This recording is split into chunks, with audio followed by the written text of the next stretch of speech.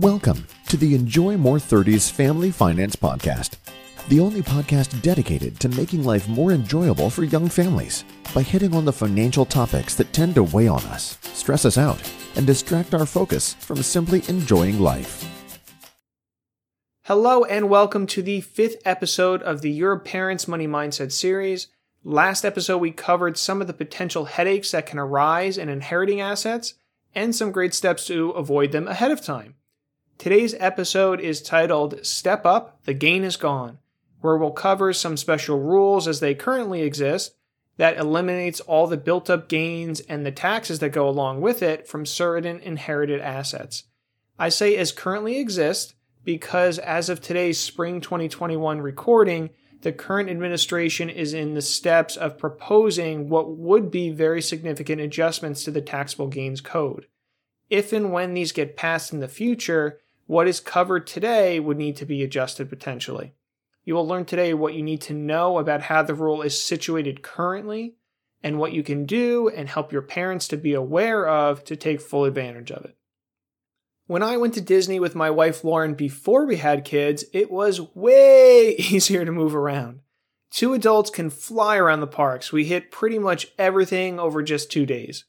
The one thing that can throw a wrench into the whole mix, though, is really long lines for the rides you want to get on. There's this one ride at Hollywood Studios called Toy Story Midway Mania, where you sit down in this cart that they have with 3D glasses on and spin around, shooting in different carnival-style games at the digital screens. The problem was, when we got there, we hit one heck of a line. We were debating what to do. Should we go somewhere else, circle back around? All of a sudden, kind of out of nowhere, this side door opened. A cast member asked how many were in our party. We answered 2, and we were ushered through this door, up the side entrance, all the way to the front of the line. It was a beautiful thing. The current cost basis rules are kind of the same thing right now, where instead of skipping a line, you get to skip all the built-up unrealized gains that may have accumulated over time. So what you need to know is first how the rules currently work. Let's say you bought ABC stock for $100. This is what they call your cost basis, which is just a fancy way of saying this is what you put in of your own money. You put in $100. So now let's say that ABC stock went up to $150. That means you gained 50, right? You put in 100, it's now 150, you gained 50.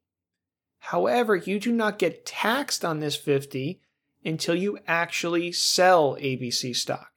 So it's called an unrealized gain because you have not realized it yet since you haven't sold it. So where the stepped up basis rule comes into effect then is if you passed away.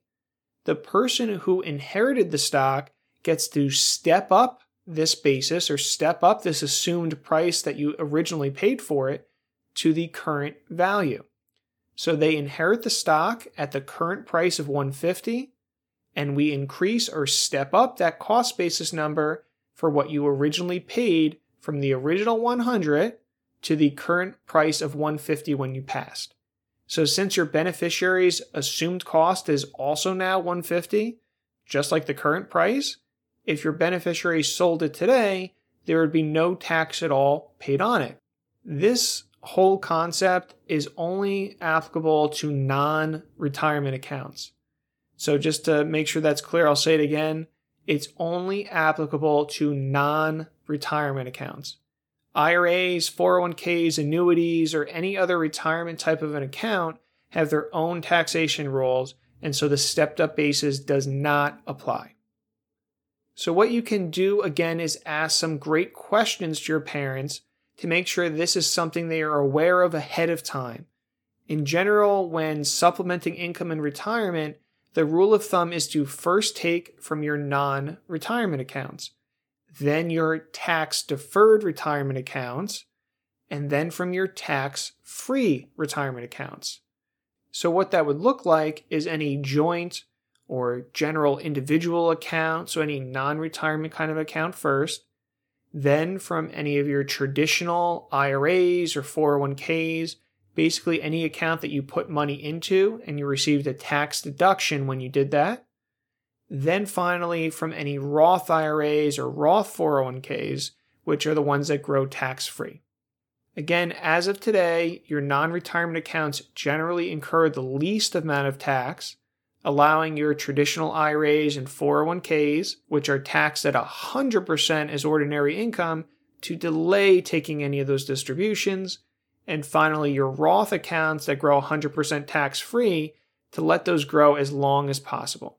Now, everybody's situation is different. However, they may have multiple joint or individual non-retirement accounts to choose from. If you ask your parents questions such as, have you ever heard of this stepped-up cost basis thing?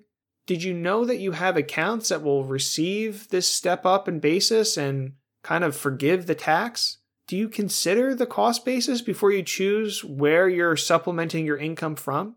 Then you can potentially open up a conversation to make sure they're aware of the current rules. My guess is that you'll be met with kind of blank stares. As always, just provide the information for their own consideration unless they ask for direct input. But you can just say that, hey, I was listening to this podcast on stepped up basis, and so I wanted to pass it along because it could potentially avoid a lot of taxation when people are inheriting assets. I'm sure they don't want to pay taxes to the government unnecessarily, so it again is just help for them. Their advisor should really already be considering all these items when creating a distribution plan for them, as maybe their joint account doesn't have a lot of built-up gains and therefore it should be distributed first, while their individual account might have a lot of built-up gains, so let's delay taking it from there. Because, if God forbid something happens, all the gains will get wiped away. So a quick summary from today is to be aware that the current rules, again as of this spring 2021 recording, are that non-retirement gains are essentially wiped away for the individual inheriting the non-retirement assets. The second thing is to make your parents aware of this through some of those general questions we touched on. Because quite frankly, we find very few people have had this explained to them. Thanks for tuning in today. As always, if you are able to implement what we can cover, then as always, that's fantastic. You have less to worry about than before and can focus more on just enjoying life. If you're wanting help with these things though, or have questions you need help in clarifying, check out the Ask Joe section on the show's website, www.enjoymore30s.com. That's enjoymore30s.com. If you enjoyed this episode specifically, please make sure to subscribe and review us on Apple Podcasts or wherever you listen. There are literally millions of young American families out there I'm trying to reach and help just like you. Clicking a star, leaving a review, it really does make a big difference. The next episode is Inheriting IRAs, More Limited Options, where we're going to cover some recent tax code adjustments that have been approved that drastically changed your options when inheriting an IRA from your parents, and what your parents could potentially do ahead of time to try and minimize the total long-term taxes that will be paid because of it. Until next week, thanks for joining me today, and I look forward to connecting with you again soon. The conversations on this show are Joe's opinions and provided for general information purposes only.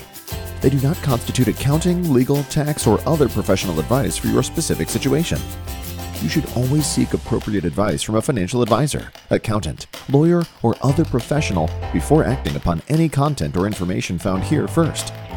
Joe is affiliated with New Horizons Wealth Management LLC, a branch office of TFS Securities Inc. and TFS Advisory Services, an SEC-registered investment advisor, member FINRA/SIPC.